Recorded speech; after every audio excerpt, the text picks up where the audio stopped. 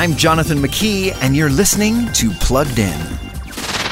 In the Avengers multiverse, anything can happen. Loki could die, and then he could come back with his own Disney Plus series, which is now in its second season. And in season 2 of Loki, Loki's back, and the show is smart, fun, and surprisingly philosophical.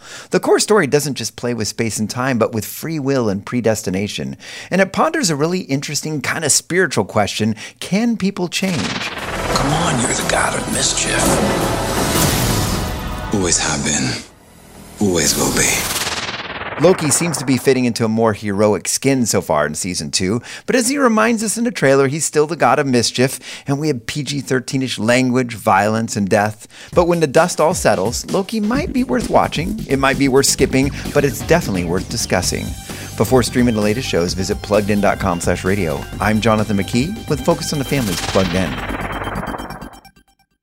Hey parents, Parent here. Not to sound old, but if I had $1 for every time someone told me how to parent, well, let's just say I wouldn't need to read this ad to you today. I'd be sitting on the beach somewhere with my feet up. Truth is, I don't trust everyone to tell me stuff. And I don't have time for that 500-page book either. But I do have time for Focus on the Family's weekly age and stage emails that have tips for intentionally raising my son at his age right now. It's super easy. Go to mykidsage.com, put in your kid's age, and get parenting advice you can trust.